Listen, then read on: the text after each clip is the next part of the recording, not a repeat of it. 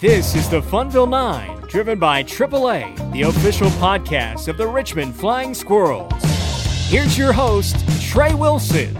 Hello and welcome to today's Flying Squirrels pregame conversation. Today I got a chance to chat with Josh Norris from Baseball America, talking a little bit about some Giants prospects. Josh has a big hand in putting together the Giants top 30 for Baseball America, along with a handful of other organizations. We talked a little bit about that process, what goes into ranking those top 30 prospects. I think we get that question quite a bit. What's the separator between 1 and 2? How do you decide who falls where? He sheds a little bit of light on some of the things that go into how that top 30 list comes together, the top 100 list as well for their overall prospects. And we talked specifically about a handful of Giants minor leaguers who some of them have been in Richmond this year, some of the higher profile prospects for San Francisco, and quite a bit more. Here's my conversation with Baseball America's Josh Norris. Today, getting a chance to catch up with a familiar face around the Eastern League and a familiar face for anybody who follows prospects in minor league baseball. It's Josh Norris from Baseball America. Josh, welcome back to Richmond. It's good to see you. Thank you very much, Trey. It's good to be back. Just a quick 2.5-hour drive up here to see a couple games here in lovely Funville. Funville, indeed. So you've got the way that I guess each of y'all at Baseball America that kind of works on covering some of these systems, you've each got a handful of teams that you focus on. What are the organizations that you focus on? The Giants and then a few others, right? So for the handbook, I do the Giants, the Rangers, the Marlins, and the Yankees. And we've started introducing in-season adjustments to our top 30s last couple of years, and I added the Pirates and the Guardians for the last 2 years for those. But then they get handed off to other people for the book. I think a lot of people are curious about the process of how you come up with the top 30 prospect rankings. It's obviously not an exact science, but shed a little bit of light on some of the processes that go into figuring out where all of these players fall in the top 100, where they fall in an organizational top 30. A lot of it is just really reporting. That's all it is calling people internal and external and trying to gauge who's going to give you the best information and most updated information, trying to gauge injuries and all these things. My Rolodex right now, I looked at it the other day. I had 68 text messages open. 34 of them were from scouts or player development people. So, I talk to a lot of people all the time to try to nail down as best I can, and I can't emphasize that enough, as best I can, what the current state of the organization looks like and who's at the top, who's gone up, down, this, that, and the other. But you're going to miss because sometimes players get better, sometimes players get worse, and sometimes it's for reasons you can't really you gauge by watching the game. Just a little bit of a mesh of you'll travel around, you'll go to the Fall League, you'll go out west, you'll see some teams there, you'll come to some parks, so you'll get your own eye test, and then you'll pull in some opinions from player development people, from internal scouts, from opposing scouts, and kind of piece it all together and see what the consensus opinion is on some players. Sure, and I don't really consider myself an evaluator in any way, shape, or form, but what I do when I'm at the ballpark is I do watch and I do see. I saw Carson Wisenhunt last night, and that changeup is as advertised. It's pretty nasty. But you're also networking. You're meeting new scouts, new people. If I'm covering the Giant system, you'll often hear, well, I cover the Giant system, but I have San Jose, Eugene, and Sacramento, and such other guy does Richmond, because that's a pain in the butt to go back and forth in your coverage, especially if your other teams don't have East Coast cities. So I'm out here trying to say, okay, who's out here? Who can I talk to later? A lot of what I do is networking, and it doesn't hurt to see a lot of teams, but I've had a scout ask me, when I tell him my list of teams, how do you see all those players? Well, I don't. Because I don't have a major league travel budget. I have what I can afford, and I'm certainly not going to see all the Yankees affiliates, all the Marlins affiliates. I will see Eugene because I'm an Oregon grad, and I can finagle my way out there from time to time. But I'm not going to see Sacramento. I'm not going to see San Jose. We've got Kyle Glazer out there. He'll see those guys. You mentioned Carson Wisenhunt made his debut last night for the Flying Squirrels. You guys had him at number 8 in the Giants' top 30 going into this year. I know that those rankings are going to change soon. We'll hold off. We'll see what those look like when they come out in the next few weeks. But for Carson Wisenhunt, there's a guy who didn't get seen a lot in 2022, and very brief introduction to pro baseball, maybe a little bit of time on the Cape. And now this year, he's kind of blown everybody away at the lower levels of the minor leagues. So how much of an impact would you guys take into it, like a midseason update on what a guy coming right out of the draft has done in low A and high A? Now you've got to see him one game at double A. I think there was a little bit of caution. You expect a guy like Carson Wisenhunt to blow away the competition in San Jose. That's a D1 pitcher from a high-end program. East Carolina is certainly one of the better college programs in the country. And you expect him to do very similar in Eugene, maybe a little tougher, but we saw what Kyle Harrison did there last year. And sometimes the competition isn't, up to the station of a pitcher like Carson was not. So I thought last night was probably going to be a bigger test. Spoiler alert, I guess reverse spoiler alert, it wasn't. He carved last night. That changeup did wonders against Altoona, and it was the same. You kind of played to the scouting report. Pretty good fastball, nasty changeup. Now you got to see what the breaking ball looks like. I was a little tentative on him last year just because, like you said, there were variables. The PED thing, having not pitched a whole lot, even didn't pitch a whole lot in the fall league. I didn't get to see him in the fall league because he pitched in the second part because he had an illness.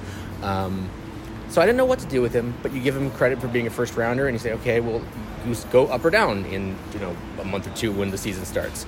That's kind of how I deal with it. Like, your first rounder, you're probably going to be in the system's top 10 unless something really stupid happens or your system is stupid loaded.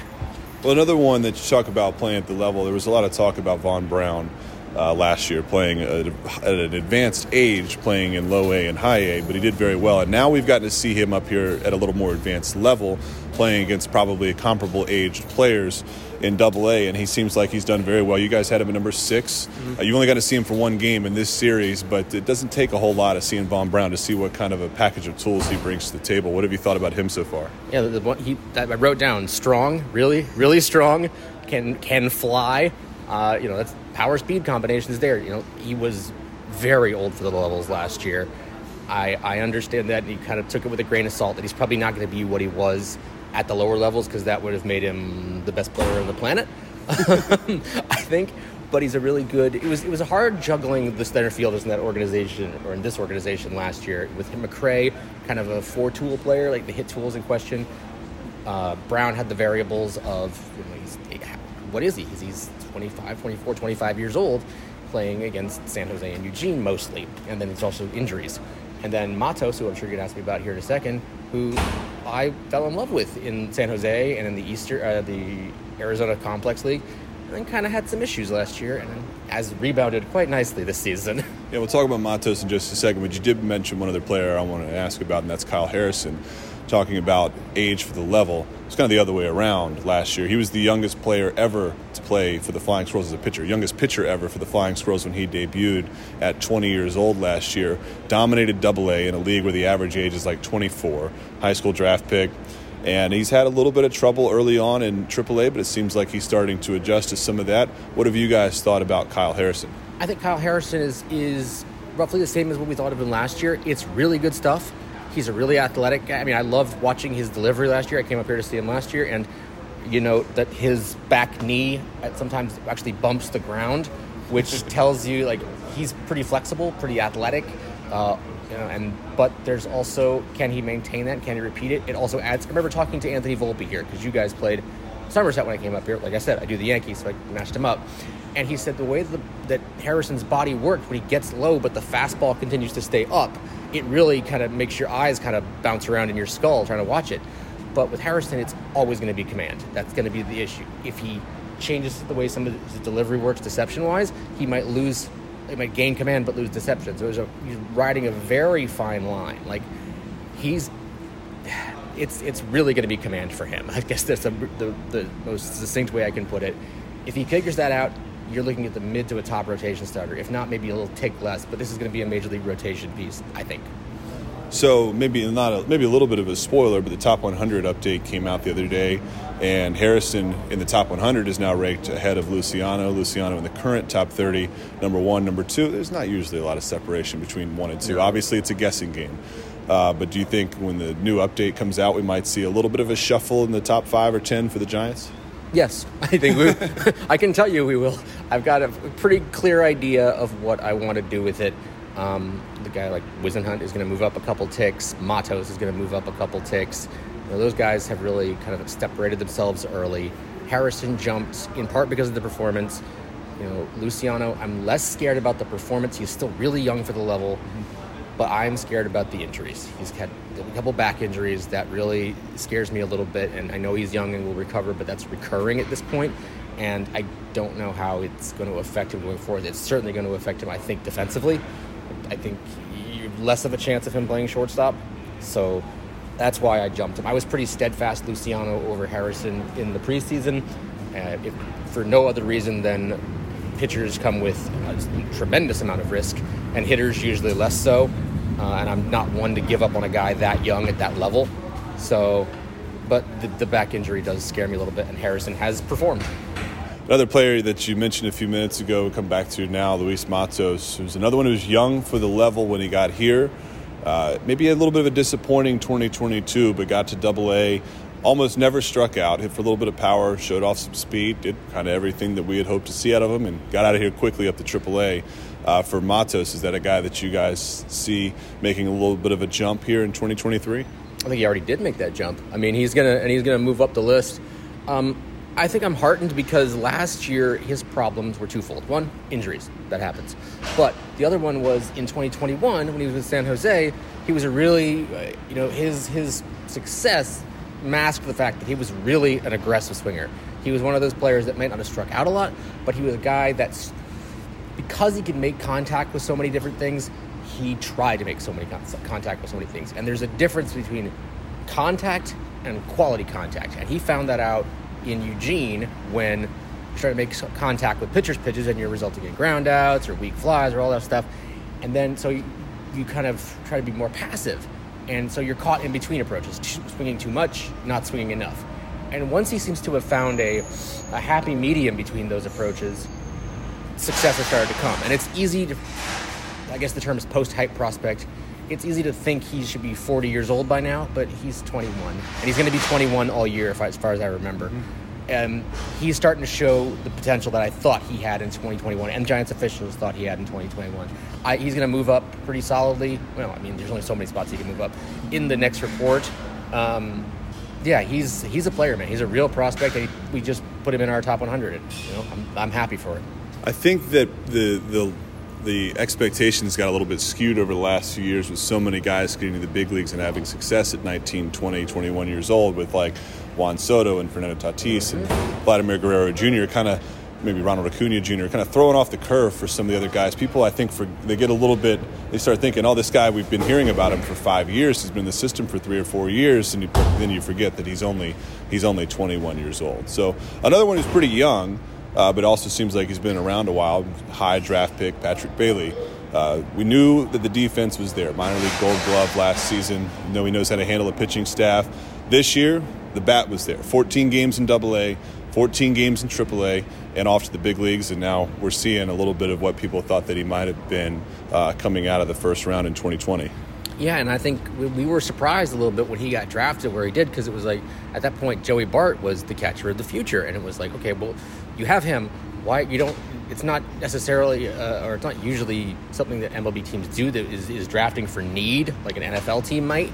So, well, wait a minute, why are we doing that? So they thought maybe yin and yang. You have more defense on Bailey's side and more offense on Bart's side. Well, I mean, Giants fans don't need to tell me that it hasn't worked out that way, and they've been struggling to fill that position at catcher for some time. But yes, you're correct, and you know as well as I do that Bailey came with a pretty stellar defensive reputation, both here in Richmond and at NC State and USA Baseball. He was on a lot of teams, so he's more than his fair share of really talented pitchers, and he was going to be a catcher. Now, there were some dings on him on the way up. The injuries were there, and there's sometimes some scouts were turned off a little bit by parts of his defense, but he seems to have gotten that in order, and I'm talking to you, it sounds like his head's been a little clearer, but he's done well for himself. I didn't see this coming. I kept him alive on our 30, I believe, just because catching is in such short supply, and he can absolutely do that, and the barrier for entry for catcher is not particularly high. So if he could hit at all, he would find his way to the big leagues and at least a backups role. But right now, it looks like he might be exceeding those projections. Last one for you, Josh. Is there anybody in the system, in the Giants system, that maybe isn't getting a ton of attention that you think's a little bit of a sleeper that people might ought to pay a little bit closer attention to coming up over the next few months? It hurts my green and yellow duck heart to say this, but Wade Meckler. I don't know how much ink he's getting. I'm one of the primary guys who puts down that ink, but he can hit. He can really hit. And just talking to their guys last year, it's like bat to ball skills. I mean, we talk about the 5 tools. That's the most important one for a position player. He can hit. He can put the bat on the ball, and he can cause havoc on the base. Is he going to be a guy who hits 20 home runs? No, but he can fit in at the top of a lineup and be a really, really good hitter. And I think there's some hickeys still on the card, but once he gets back and healthy, should be a really fun one to watch. That guy is going to be interesting at the very least. Yeah, Richmond fans got a brief preview of Wade Meckler. He's on the injured list right now, but hopefully we'll see him back soon. I haven't heard anything in that regard, but that's just my own personal optimism. Josh, thanks so much for taking some time to chat. It's always good to see you in Richmond, and enjoy the rest of your stay while you're here. Thank you very much, Trey.